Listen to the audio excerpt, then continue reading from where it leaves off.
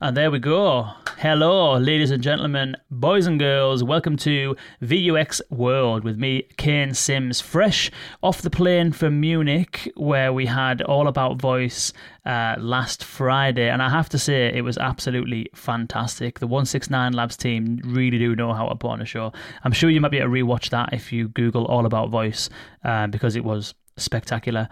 Today I'm joined by Sean Austin, who is the co-founder and CEO of Helios, or Helios Life Enterprises as it's technically known, and we're going to be talking all around speech analytics and being able to analyze people's tone of voice using voice AI, which is incredibly exciting. So Sean, thank you very much for joining me and welcome. Yeah, thank you for the invitation. Excited to talk about all things speech analytics. Nice, sounds good. Before we do get into that conversation, I want to tell you about the webinar that we are doing with TalkDesk next week on December the 8th. It is all about conversational commerce. And so if you are looking for ways in which you can utilize conversational AI, going beyond customer support and customer service, which is where a lot of the attention is spent right now, and focusing on instead revenue generation use cases and sales activities, then this webinar next week is going to be for you. It's with Dawn Harpster, who's a senior conversational architect at TalkDesk, and we're going to be getting into just how conversational AI can and is in practice contributing to the bottom line with sales. So do join us next Thursday. If you want to join, you can either go to the VUX World website, vux.world, and click on the events tab, or you can go to vux.la/commerce and you can find out more and register there. Looking forward to that conversation next week. But Sean, as I said, welcome. Thank you very much for joining us. Tell us a little bit about yourself and about Helios. Absolutely. So I've been a technologist and deep actually in the audio space for really my whole career. This has been a really important piece of my journey here, as well as my co-founders, who is the academic end of this. But what's possible with audio was really illuminated to me when I was at Spotify through their first acquisition ever, I think going on 10 years ago, actually. But that technology, that idea that audio could be so much more. I mean, they've proven it. I was part of the team that worked closely with recommendations. So they blended AI with mass audio, with mass consumers, and were able to get people the music they want based upon the way they hear music, the way they consume it. So I can always point to that as, being there with a startup and Spotify nearly 4 years, going to the top of the really world on what programming could be for music, most influential playlist and most influential channel with that great team there, led by some really smart people that still are in the music industry deeply. That set the stage for this. So Helios, founded in 2017, comes from this idea that we know human beings are the most prominent, well-adapted, sophisticated biologically beings that use tone. So I'm using it now. Kane, you're using it when you talk. We actually beat other types of human beings, right? Other subspecies, if you want to call it that, right? With the Denisovans or the Neanderthals, right? Because our branch was better at understanding, better at communicating, potentially even better at tone, right? This idea that we have the most sophisticated tracheal, all these can go down that rabbit hole, but we are most sophisticated. We use it all the time. It's actually helped us evolve. It helped us communicate. It helps us expand. It helps us evolve as a entire species. Is at the heart of Helios, right? The center of the world almost, because it's the sun or center of the universe, right? That is what we're focused on. We believe that understanding has dramatic implications for our future. I wouldn't want to be working on anything else. Spotify was a fantastic precursor to what's possible, but they're focused on music and now podcasts and moving on. But we see it as sort of this general layer to computing that needs to be there. Interesting. 2017. So Helios means what? The center of the universe? Well, so it's the sun. It's like sun god, right? So we took sort of these Greek, ancient mythologies, right? But this concept was really the belief that transparency or the tone that can illuminate, actually user experience, the experience of discussing or understanding, is the center. 38% of a message is from tone of voice, and one could say different studies say 42 or 36, right? All that. But it's a pretty known, not Helios fact, it's a pretty known component of the world that tone is so well established. And if you ask anyone who's been successfully married for quite some decades, I think they'll tell you the tone of voice and understanding that is very key to their success, as well as, communicating with your children or communicating with your best friend or your family or your parents or, or any loved one, right? That is how we connect. That's how we understand. that's how we actually, get better. Interesting. You're right. There's a really good scene in Friends. Don't know if you watch Friends or if I'm assuming you've seen it. Yeah. Everyone seems to have seen Friends. A few. Yeah. So it's one of them programs that's just always on ambiently in the background. And that in the office or computing. Yeah, it's on Netflix now, so it's just in the kitchen. It just seems to be on in the background all the time. And I was telling you how terrible this house is for kind of like, soundproofing. So you can hear everything that's going on everywhere in this house. So I'm basically just hearing Friends all day.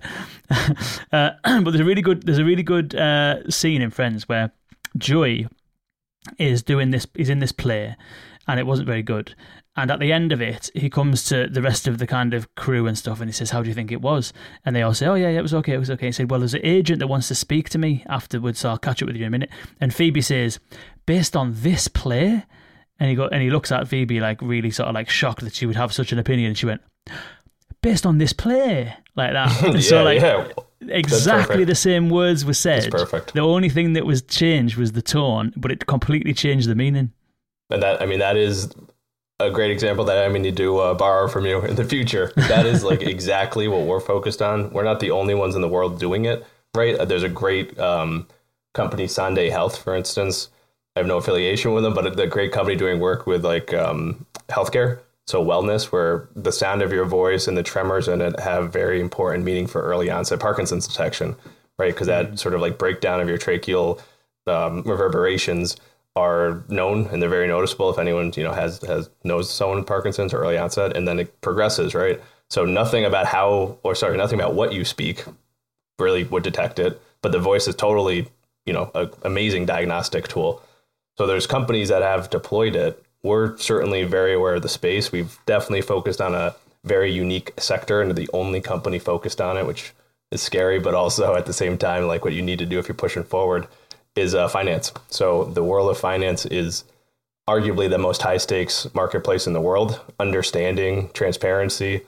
These are like table stakes for anybody, right? All the dollars spent and all the trades happening are for transparency. You have people who, I won't comment on it too much, but like certain people in the media, owning large crypto exchanges may or may not have been transparent. Could you have gotten more from the tone of voice, right? Like it is a piece of every conversation. People now go back and think about it and are looking at the calls and the conversations with certain people. And I just say like, this has to be everywhere, right? We're thinking it already. Equity analysts have been doing it for decades. They know the tone of voice is important. Your example is great. You can say different things with different tones. You can be excited. You can be depressed. You can know something about a M&A, right? So there's different directions. But if you don't have tone of voice, you're kind of flying blind. Interesting. Well, they do say that it's not like what you say, it's how you say it, isn't it? And so X% is verbal, X% is body language, X% is tone. So it's really interesting.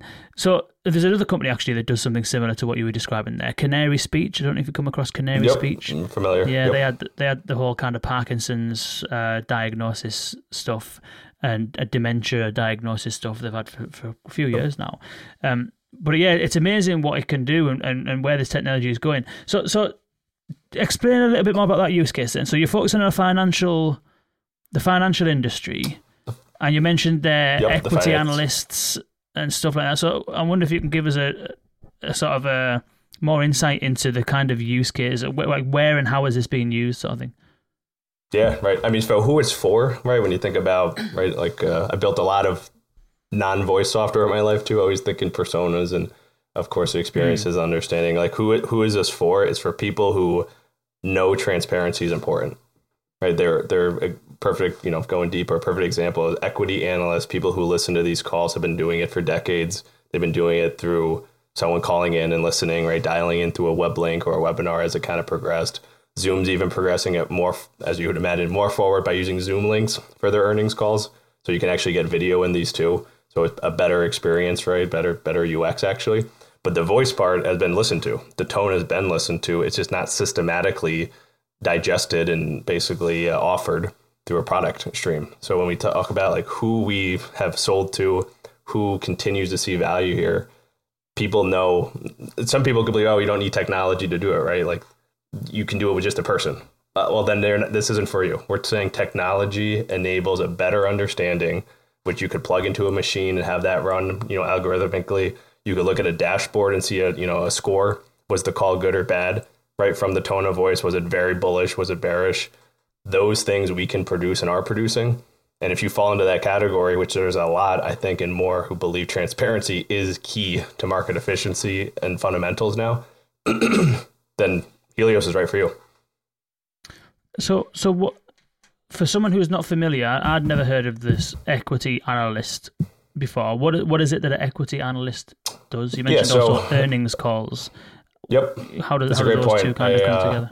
Yeah, it's got to zoom in too quick at times. So any company that's public can be traded, right? If it's public, it's on an exchange, it can be traded.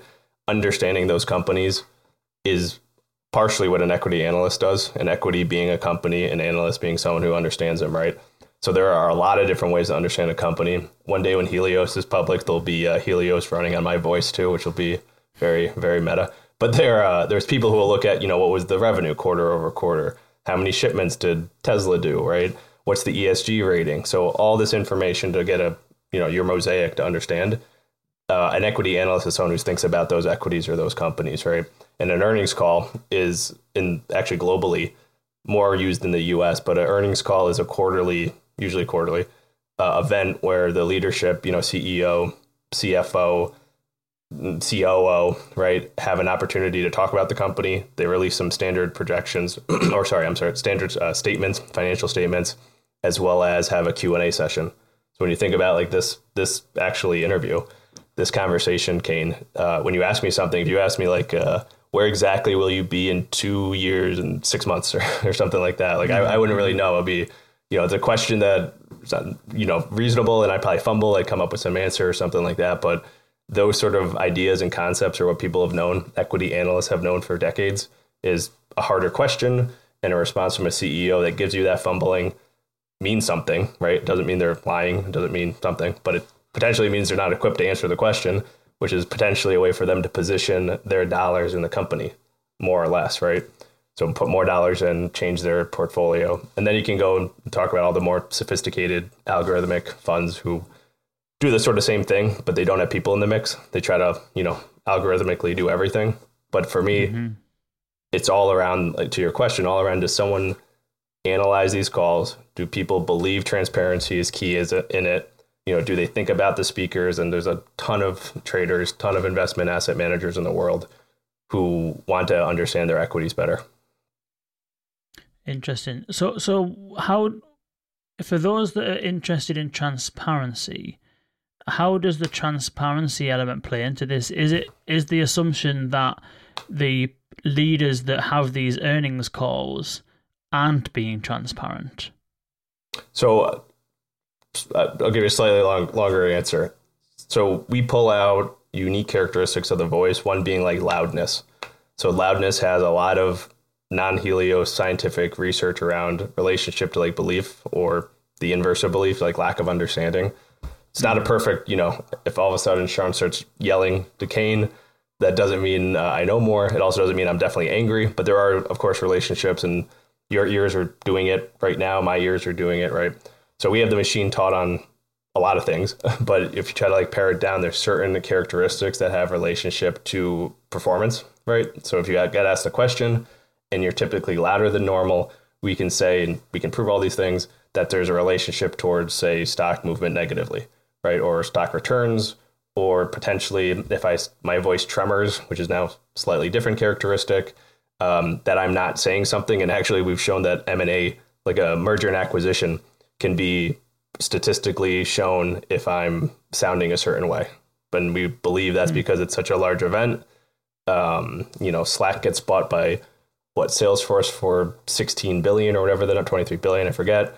Many billions. That's a big purchase. If I'm Benioff buying it, their CEO, Mark Benioff, we've shown that you can detect these little variations, right? Like he's getting asked questions about all different things, not even about buying anything because he can't release it, but he's known for months.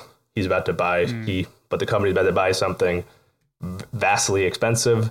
It needs to go well, right? These are big decisions, and we can show that you can actually detect these little changes. So it's back to like, you could think about like the healthcare situation where if you can detect these differences in voice from the tone, it means something, right? In that case, a health right screener. We think about it right now for finance, like, does it mean it's more volatile? Does it mean the stock's going to move in a positive or negative direction, generally? Does it mean the text is positive and the tone is negative? Does that mean there's some sort of discrepancy that exists? So all of these are, we're bleeding edge driving the research while building the product. So it's, piece of my 15-second plug would be researchers in this space, not just customers, like researchers at universities or people interested. There's a place for them to be like bleeding edge researchers, kind of like Elon wants to always have AI researchers on his team and plugs that. I would say like our voice stuff is so new. There's probably so many new things, right? We just got on NASDAQ.com for volatility today. That's just the scratching the surface still for what's possible with voice tone. So with the Salesforce example, what did you do? You've trained a model to pick up on when someone is stuttering or tremoring or whatever it might be, and then you've used presumably previous examples of sales calls where people have been asked merger and acquisition based questions, including the Salesforce example. Even actually kind of a little bit even crazier, sorry to cut you off there at the end, is they don't even need to be asked questions about a merger and acquisition. It just weighs on them slightly that it's such a large magnitude event that it actually can be detectable in their voice. So, what you said is right. Right. In so many words, right? Like we know when these events happened in the past, right? We can pull a list. We have all of our voice measurements and our basically massive machines running these things. And we can basically do what you said, which is, can you bake a model? And then, what's the performance, how you could trade it, or all kind of details. But that is exactly the process, right? In so many words. So then you can say, well, can the voice tone detect these tremors? Can we call them certain things? Sure. But in the end of the day, it's trying to forecast an M&A, or it's trying to forecast volatility, right, in the marketplace, which is the NASDAQ.com piece. Can we actually show earlier movements to volatility than the rest of the market knows? Because our belief around this transparency is if there's 300 CEOs talking on one day, 300 hours of talking, mostly CEOs will talk on these, they know a lot, right? There's billions and billions and billions and billions of dollars invested in market cap in these companies. If you could basically make this gauge, right? If you could make this value around it, and you have a machine that's listened to, not an exaggeration, 1 million hours of these talks, right? This sophisticated bionic ear. Could you see the volatility? And we actually have shown that NASDAQ, through one of our relationships, we've promoted it, and it's groundbreaking, honestly. Like from MP3 files, you can know market volatility. From the voices and their tone, you can see the markets change like 60 days in the future. It's sort of, I don't know, it's totally sci-fi to me, but it's grounded in a ton of statistics and work and product that we've done for the last 5 years.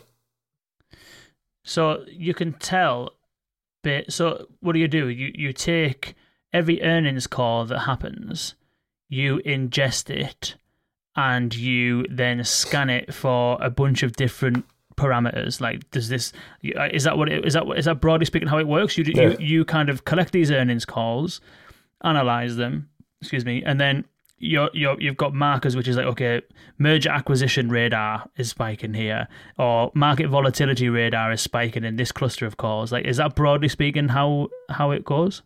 Yep, we're going to get you on the trade desk soon, because it is roughly speaking how we do it, right? So it's a matter of, we have to ingest constant amounts of audio, like as much as we can get, we ingest. So we're ingesting conference calls, earnings calls, the most important, investor days, special presentations, all of it through a FactSet relationship. And now we're actually looking at other partnerships where we can use their audio. So a company called Era, for instance, has even more events. We have a relationship with them to analyze it. But essentially, like you said, it's plug into the audio. We've now listened to millions of hours, right? Trained a model on 1 million hours. So we have this sort of next generation ear, much better than, an equity analyst, actually, I should say this, could never listen to that much. It's kind of one of the main theses here, right? Like, you couldn't sit down for 1 million hours. I think I forget how many hundreds of years it is or something, but it's too much, right? So we now have the power of the machine and scale that has no, biological constraints. And all of a sudden we hear all the frequencies, we build these models. And like you said, we're pulling out these sort of, call it radar, call it signals that can be used. So we don't trade. I mean, that's not our business, right? We want the audio ingestion and intelligence AI. But if you could trade, which a lot of people can, something like market volatility, right? If you knew the market's going to change or had a better signal about the future, they can use that, right? It's a better understanding, back to transparency. It's better understanding and knowledge from tone of voice because you're listening more deeply to the people who are, I mean, honestly, in charge of quite a bit of, important companies, right? Like every public company they're in charge of. Interesting. So you don't trade. Why don't you trade then? It seems as though you could be, you could keep this to yourself and just run away to the races. So we're looking at forming some relationships. There's different. So I mean, the short answer is you need a lot of funds, right? Because it's not going to 10,000x, right? So if I put $100 in, right, $1,000, right? So you'll make a delta, and we're very sure, and we've shown that, and our customers are doing that. But you of course need like dollars under management. So for us to even get a $10 million fund, which is for us an undertaking because we haven't run those funds historically ever, right? It's much more work than us being technologists, audio engineers, basically people who've done this. That's not to say we couldn't partner with a fund to get them access, which we're talking about right now, or make a product where a fund could put in dollars like an ETF. So it's a product where you can invest dollars. You don't need to buy the signal directly. It's a more, mass market way of investing. So we're now exploring those. I mean, it's like you're kind of pinpointing, like we want to capture for Helios value. We certainly have a mission to get this out the door and usable. So that's been priority, but there's definitely ways for us to be more scaled, more commercially, I think, scaled, to be honest. How did you get to the point where you can say with confidence that, I don't know, this CEO, through his tone of voice, we have a certain suspicion that there is a merger coming up, for example? Like, how do you get to that point? Because you need data, presumably, to train your models to be able to detect this kind of stuff. So presumably then you would need to, find a bunch of earnings calls dated from X year, and then companies where something had transpired, and then you're trying to pick up signals in that historic data. Like, how do you go about training a model to pick up on merger acquisitions, market volatility, and stuff like that? Like, yeah. Yeah. Well, again, actually, you're generally in the right direction of how you would do it. So a big piece is the historical data. So the more you have, right, the more you can actually train, though it takes longer and you use bigger machines. But if you have more data points, you're going to be more confident on your results, right? So as call it like a general law of data science and ML. So that's spot on, right? So we have quite a lot of data now. 3 years ago, smaller data set, less confidence in our customers, but now it's all US equities, all calls back 20 years. Like I mentioned, you're 1 million hours trained, but actually more we've listened to and trained, kind of like older generation models. So we have, massive data set, basically satisfies the most hardcore, we need a lot of data person. The other part is statistical analysis, right? So you build these models, right? And you actually want to understand their sort of probability ranges. So without getting into too much detail, it's like sort of general statistics, financial back testing. You actually said it, but just in a lot, more jargon way. A lot of these systems and frameworks on how to test data exist, right? So that is a never ending method because you actually could test it in a million ways. Could I change my portfolio drawdown by 6% versus 8%? How does it perform? So it's a totally never ending function, but we've done so much in it now. We've had third parties validate it. We've released some of our research through our website.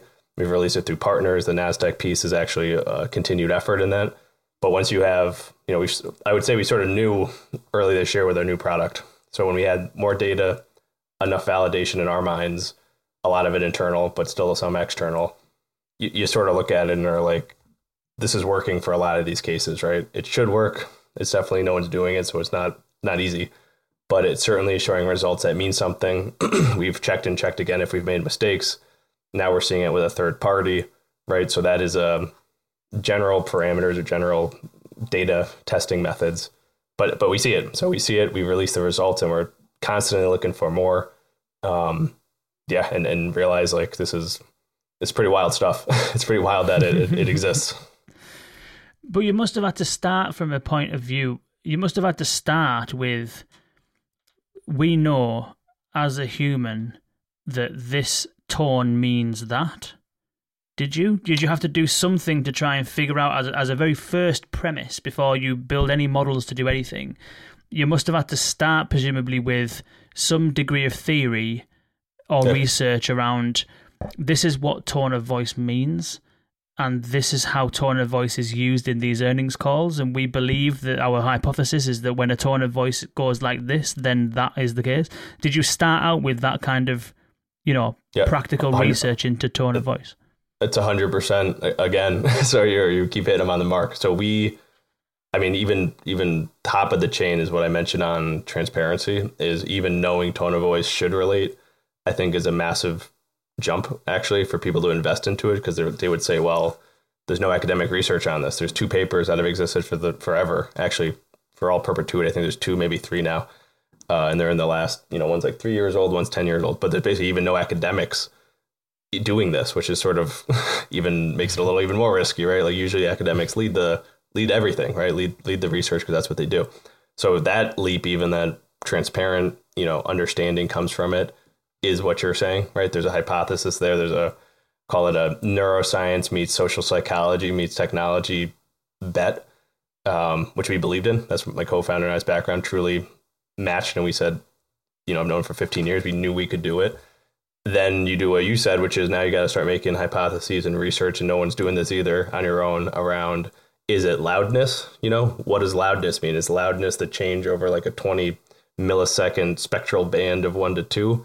Right. So without worrying about any of that stuff, it is exactly like you said. You have to start to understand the neuroscience, the bleeding edge of like emotion detection, the understanding of what financial markets mean,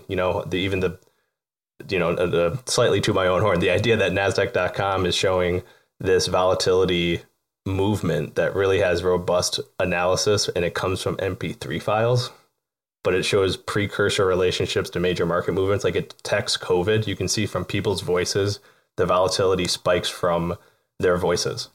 That to me is like one of the most unbelievable things that we've done. It could argue out there right now, but the most unbelievable thing we've done is if you take MP3 files, right? Sound files, no transcripts, no text, anything. And we can show from our models, from this rigorous, corpus, and you can see the same event. So it actually comes before COVID, which means people's voices start to sound extremely volatile before this event happens. It is like you'd expect almost. People probably knew some stuff. People were more exposed to, supply chains out in China. It starts to leak out, right? Like it's not because people were hiding things. It's probably because they started to see it and it manifests, and you see it. You can see it in our chart. When you overlay it with the stock price, market stock prices, right? It's sort of like mind blowing, to be honest. So NASDAQ is using your solution on its website. Is that what you're saying? So they're through a partner, like a third party research options firm. There's a write up on NASDAQ.com, because what we've done is show the predictive capabilities for the NASDAQ volatility index. So it's called the VolQ, right? So it's a product for them. So they're not using it, but they have a product a lot of people are using, which is VolQ, right? Kind of like a VIX competitor, and shows market volatility in a certain way. Certainly has nothing to do with voice, but what we've now shown is this relationship between the two, where their product is doing something. NASDAQ makes some pretty wild data products, and they have all this information. We don't play in that space, but now we have a different signal that you can basically pair them, and you can say, well, if the voice is kind of like out of congruence with this VolQ, it actually means you can do something, which is, never before done with voice tone. It's a 100% brand new. So you need to understand tone, obviously, to do this. And if you mentioned there, you're not using text, so you're not using anything speech to text or anything like that. It sounds like you're doing the analysis purely on the audio, which means there must be something to do with some frequency analyzer or something where it's all around the frequencies the voice has within it, and I don't know exactly what a kind of, you mentioned loudness. There's probably the tone of voice. A voice is just a series of frequencies, and so if someone's got a different tone of voice, there's difference in the frequency of the voice that voice is producing. But what I don't get is how you can deduce that a voice has a certain tone, because without hearing that speaker before, how do you know that that's not just the tone that speaker has? That makes sense? So it does make sense. So it's actually a very similar question to what customers or prospects would ask us, right? Because there is so much nuance in this that it's exciting to talk about, but easy for me, I think, to make it confusing at times, or for one to get, in a rabbit hole. So to kind of like wrap the thinking, we're essentially building like a bionic ear, right? So we have access to all the frequencies coming in, all the signals, all the, as robust as the MP3 file is, and actually half jokingly, the microphone, right? So the microphone we were just talking about to start this, if I'm on my AirPods, there's actually less information coming, less tone.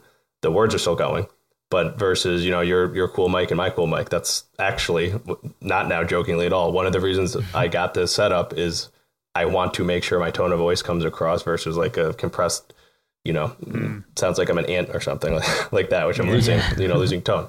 So we have all these frequencies coming in from our FactSet, integration, right? And what we've done is we can measure whatever we want, right? But you could think about making an ear that only hears like loudness, like how useful would that be? Or the fact that ours can hear anything, and we know what we're trying to pick up because we know past performance, right? So this whole giant research / commercialization and really pioneering work can align. Like the trick is knowing where to pinpoint it, right? Because it basically is a totally open ocean. Like here's the ocean, Kane. There's a huge, pond of tuna, right? A whole like pod of them, but it's in the ocean. Like go find it. So like the whole map of understanding it are basically algorithms and what that means for finance. And there's certainly still more to come. But that has been our endeavor, which is, to your question earlier, huge component research, huge component like non-coding, also a huge component big data compression and analytics and scaled, giant, what are they called? Like N2 monster machines for Google in the cloud. Like these big data analysis is a huge other piece. And then actually selling it and understanding why it can be applicable as a part. But I mean, we know, I'm trying to summarize it. We know some parts of the past, right? We have the capability that is very unique to actually analyze all of these things. And then there's a process to test them constantly. So we know what's important. We know what we're trying to find. And now we have 5 years of, proprietary understanding in the space that no one else has. That's definitely one of the things that I think it's, especially with AI services, the longer you can do it and get better at it, the much harder it becomes for anyone to catch up, because you're not, it's not like like an Uber, where it's hard enough to get a network of drivers, obviously, but you've got a chance because you don't really need a long runway sort of thing to get there. Whereas with AI, it gets better over time as you ingest more data and improve your models. And so you can't really go from a standing cold start to having something that's comparable, because you need that time in order to get there, sort of thing. So it doesn't surprise me that even if there was another company that was trying to do this kind of thing, they would have a very hard task, because it's all to do with timing, isn't it? The longer you can do it, the better you get, the harder it is for others to sort of catch up. I mean, even with decreased costs of computing, right, that are happening, of course, all the time, which really enabled us. So there is certainly cheaper machines and things like this, and it can run faster and whatnot. You're talking millions of dollars in processing, actually. Unless someone came along and said, here's the blueprint, here's the IP, like you can shortcut things. You'd have to procure, like we have, all the audio, right? That's not cheap. You have to then process it, which audio processing is very complex and very compute heavy, right? And that's before you even know what you're trying to look for. So you make one wrong move and you're computing stuff you don't really need, and then you learn, and then So like you said, there's a massive moat that we've built. We're going to be actually looking at global equity coverage. We are looking, and actually we'll be doing that next year. So talk about another 20x on our data set, basically. And we're talking about now even more data. It is definitely one of the reasons we're so bullish on the company and why we're, want to be on as many places that we can talk about. and also investing more, bringing more people on in the right way, not over hiring like a lot of people did. But we are, very excited for what it could be in the future, and doing a plug for all the way back to, VUX World, the interfaces of the future around voice, right? Which I'm preaching to the choir. You can see that interface in finance, right? Like, it is existing. It is totally critical for understanding, and billions of dollars trade on them. So like this hyper important interface, and 38% of the messages are gone. They don't, not like I mentioned, not all of them do video. So now you have text and tone, and nobody's doing tone. So you have text. I can't imagine what the world would be like if we only texted each other. You can't even do emojis, just text. No. Like you said, how would you know if you're being sarcastic? How would you know if you're being angry, right? You lose it all. Yeah. Does that full stop mean that they're angry? Like, what's going on? Well, it's a real thing. I mean, or you deploy people to listen to them, and now you have a one person's bias doing everything. I mean, it's exactly what I saw at Spotify, which is why it's so, without any overlap in exactly what we did, the concepts are so applicable, right? Like, how do you recommend music? I listened to 55,000 minutes of music one year. Like, I think it was actually the most in the company, but it was like 36 days of living of music, because I just always have it on. So I got pretty good at knowing what music was, but it still got paired with a machine. Like, there were still massive advantages of pairing it. And I was like 24 or 5 hardcore. I'm going to listen. But it's like, we know that's the future. So an equity analyst could be paired with it. Or if you just have machines, you could actually now have this information. But I can't, joking aside, like, I can't imagine just not having 38% of a message, right? It's huge, huge loss. I lost you for a split second just at the back end of that there, but I got the gist, and hopefully the recording when it comes out includes it. But so is that the buyer then, an equity analyst? Is that who is ultimately going to hand over the dollars to Helios? So there's a team. I mean, it's actually funny. They probably don't think about it like a user experience or a UX or anything, right? But they so there's a team around a equity analyst. So, or as part of it, but there's like portfolio managers, equity analysts, right? Research teams. They have software as part of it. Some don't, right? But think of it like a group that are making these decisions in one way or another.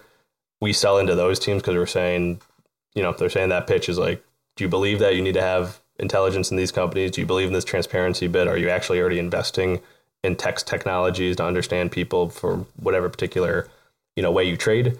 That's who we sell to, right? So then we say like, well, just like what I'm saying now and telling you is why would you not want that 38%? Just because it's new. But I mean, I'm telling people a fact that I haven't made up. It helped drive the company, but it is clearly a massive lane. Use your example of like people saying 2 sentences 2 different ways. I don't think there's a lot of sarcasm on earnings calls, probably, but there are clearly tone changes. And if you don't have them, then you don't have them. You probably are making worse decisions without them. And it sounds as though, from what you've explained there, millions of hours worth of audio ingested, lots of computing power required to analyze those, lots of kind of like experiments presumably that have been ran and then tested on this audio and then iterated and tested again. So you've had to license the calls in the first place. So it sounds as though you've had to kind of like, do a lot of work, but also none of that stuff is free. So how did you actually do that then? Were you funded? Was it kind of just like, you would do something and get a customer, the customer would fund things? Like, how have you managed to get to where you are from zero?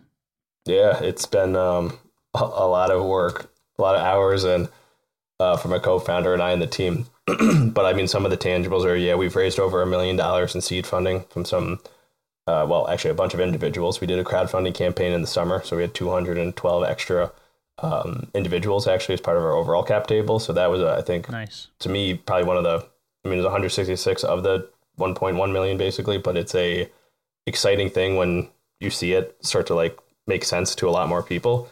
We have a bunch of, traditional angels like entrepreneurs and others, and MBA all-stars on our cap table, a bunch of individuals who own technology companies, $50,000, $100,000 checks. So they certainly are good validation too, but that scaled crowdfunding was very interesting. $100 from people who see it and all over the world. They were seeing it and they're like, they don't invest $10,000 or $100,000, but they saw it and they believed in it. And and we didn't even know all of them, which is kind of, to me, actually very wild. So very exciting.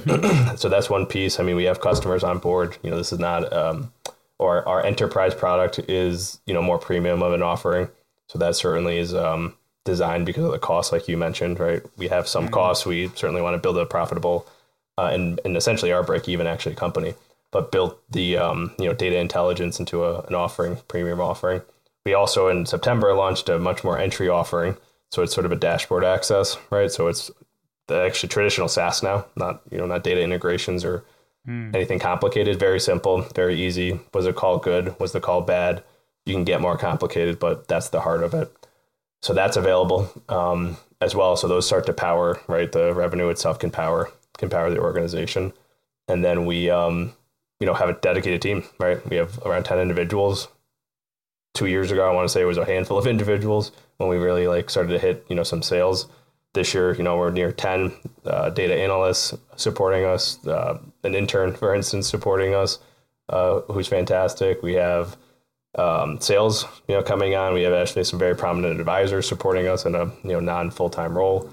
And that, that's shaped a very, I think, progressive, innovative company. I think it's always good to see that sort of crowdfunding thing happening, because it means that you've got a good product and people are willing to put the money where the mouth is. I think sometimes it can be quite challenging for some companies that think they have a good idea. And obviously, the whole kind of idea and every startup that you'll see should be doing the things that you've kind of outlined, which is, finding those assumptions, researching them, building something that you think can prove out your kind of hypothesis, and then iterating your way there. But it takes a while sometimes for some companies to find that product market fit, whereas it seems as though right from the off you've kind of were onto something, and people are obviously willing to put the money where their mouth is to get there, which is great. Of those customers and those teams that are kind of using the product, you mentioned there that one of the, I can't remember exactly which question I asked you now, but you said it was a question that customers ask you.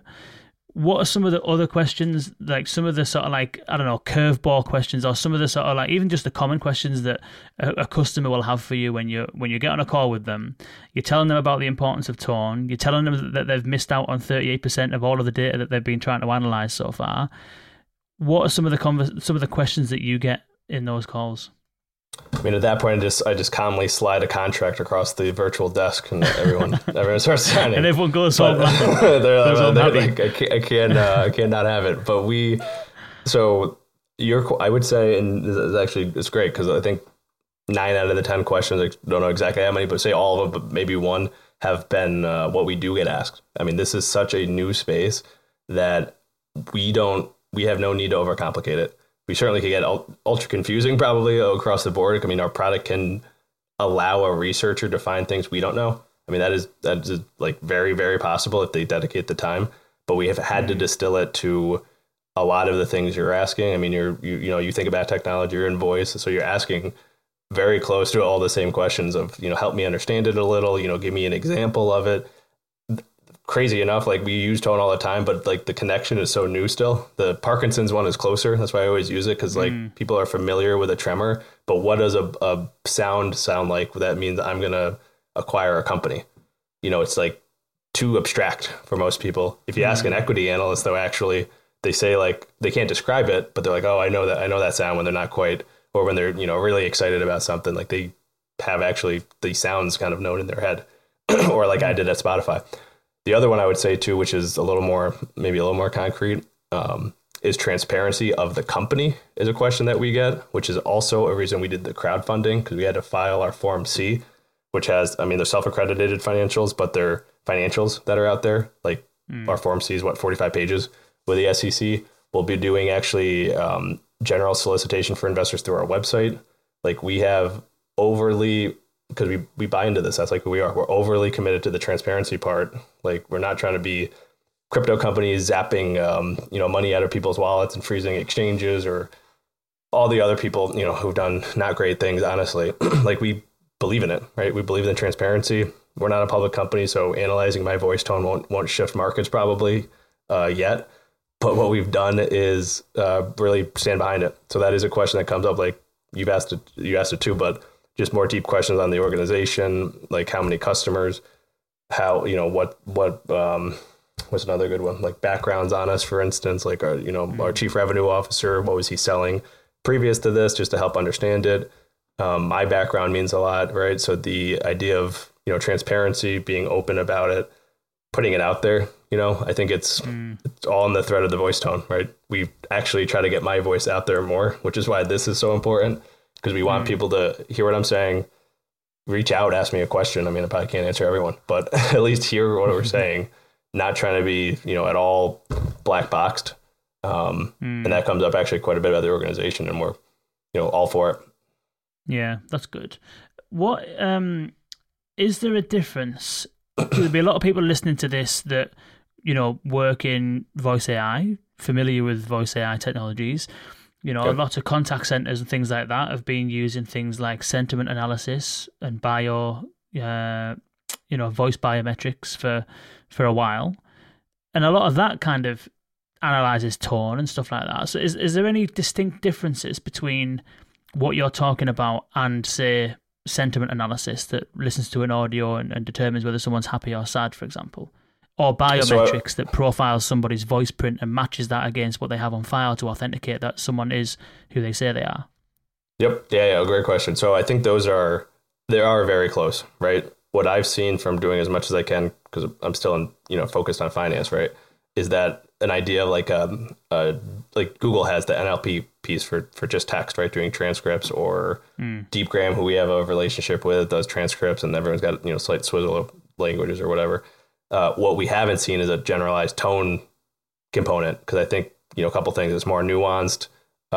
It's more nuanced, which means that academics are lagging behind it, which means it's actually not as progressed as tone or text. I'm sorry. So tone is bleeding edge, but it certainly is being looked at now. But I have not seen a general one. There's certainly like examples of some, like you said, maybe it's happy or sad classification, kind of like general valence.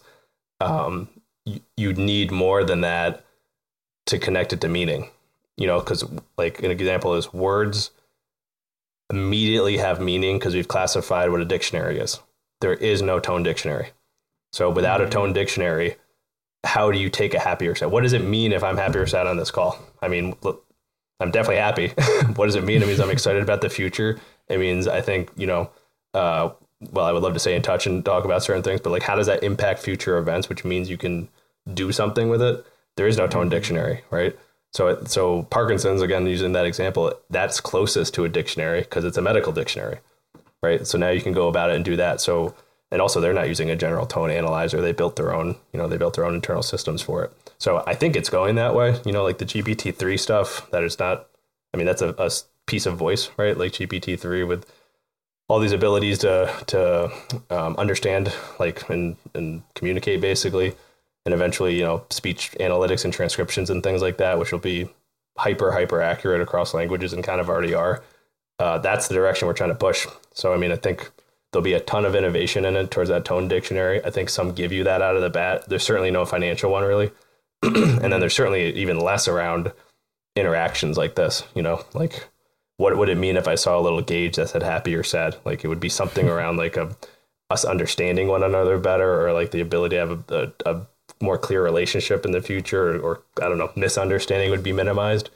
But those are all now bleeding edge research questions, right? I would, perfect opportunity on anyone listening to this is there is a huge open domain for it, guaranteed it's worth a fortune and everything too, for anyone thinking about the economics, because like sales, right? Sales conversions, you mentioned customer service. What if you knew the text sentiment versus how the tone sounded? What does that mean? Marketing, right? What is marketing when you can understand a commercial? Talk to any sound engineer or any producer. They're going to tell you sound is everything. Anyone in Spotify with music will tell you, you want to mix the music perfectly. The sound is everything. So it's everywhere. People do have even if they don't realize it, they have very sensitive ears. You know when something sounds bad. You know when something's not good. You know when something's kind of like needs your attention. So the ears, I think, and sound, I do definitely concur. They're really important. Where you kind of alluded to some other examples there of where this stuff might be used. Where else do you think that this could be used? I think you highlighted a real crucial part there, which is that there's no tone dictionary that translates tone into meaning. I think the meaning part is the real crux of it, isn't it? Like in your examples, the meaning is this company is going to acquire another or be acquired, or the CEO sounds unconfident or uncomfortable, which means that the company is in danger, which means that we should think about selling stock or whatever it might be. So I can understand how that in this domain, tone equals meaning. What other examples do you think where this could go in future? Other use cases where you have a hypothesis that tone means something that you think this might be able to kind of extend in, or you're not really thinking in those terms, you're just focusing solely, squarely on nailing this industry and this use case? So hopefully my tone of voice gets this one across too, because we get that all the time. So depending on the conversation, I get that all the time on investors. It's like we've talked to a bunch of VCs. We're not trying to do that right now, but we're obviously having conversations. We've had it with partners and companies. It comes up a lot with what else could this do? Like, what is that? How do you get to 100 million? Then how do you get to $1 billion? You know, people always frame it like that. So it's funny because we are laser focused on making this happen because it's enough work for us, and we need to see it fully materialize. Like, to honestly feel good about ourselves, I think that we've done it. So we're not trying to jump around, but we've thought about it a lot because we do want to set ourselves up for the future. Like, we don't want to say, oh, it's worked in finance. Every hedge fund in the world uses it, and now we're done. You know, like I don't think that's in our DNA. So, I mean, very concretely, like marketing is a thread that we've explored pretty deeply. So still top of the funnel, but pretty deeply compared to anything else. One of our advisors is a great guy, Donald Buckley, former chief marketing officer at Showtime. Do you? Great. Yeah, So he is a super smart guy. Love it because he comes at it from the marketing angle, right? So not I wouldn't say by coincidence that it made sense to him, made sense to us, me, and has given us a lot of good thinking. Just not ready to like quite act on it, right? We're kind of planning. But marketing, I mean, use an example of like a pre-run on a commercial, right? Or even a finance commercial, actually. But any commercial that could run, you could score it, right? So they do consumer surveys right now, like Gen Z or whatever. They'll send out notifications in an app. They'll get you to respond to a commercial for 60 seconds. And all of a sudden now you have the same exact problem around tone. Like, are they being sarcastic when they answer it?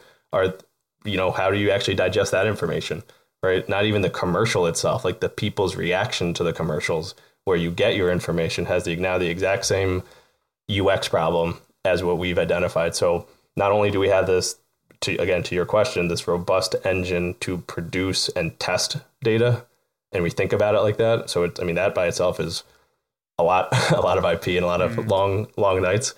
But we know that marketing has firms around market research and analytics to help understand the consumers better.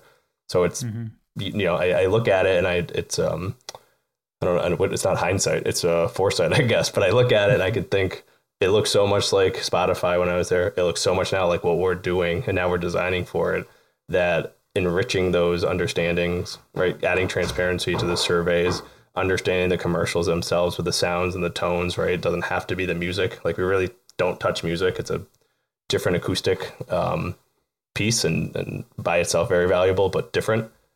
That for us is coming. We certainly won't defocus ourselves.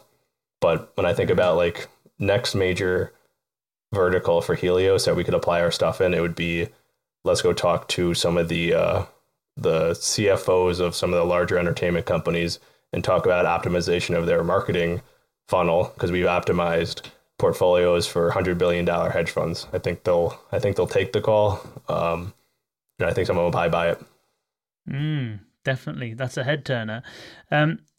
So as you start getting into these sort of use cases, I suppose in this particular example that you're focusing on right now, it's public information, it's public calls that are shared with the public, and you're analyzing data that is essentially freely available data. Not necessarily freely available, you might have to buy it or license it. So public, correct. It's public information, isn't it? Yeah. And so I don't see there being, anyone can do anything they want with that data kind of thing. When it comes to these other examples, like analyzing people's response to an advert, or, let's say, for example, a contact center could use it to be able to recognize the tone of someone that has a pattern that correlates to cancelling. So this person speaking like this is going to cancel on this call.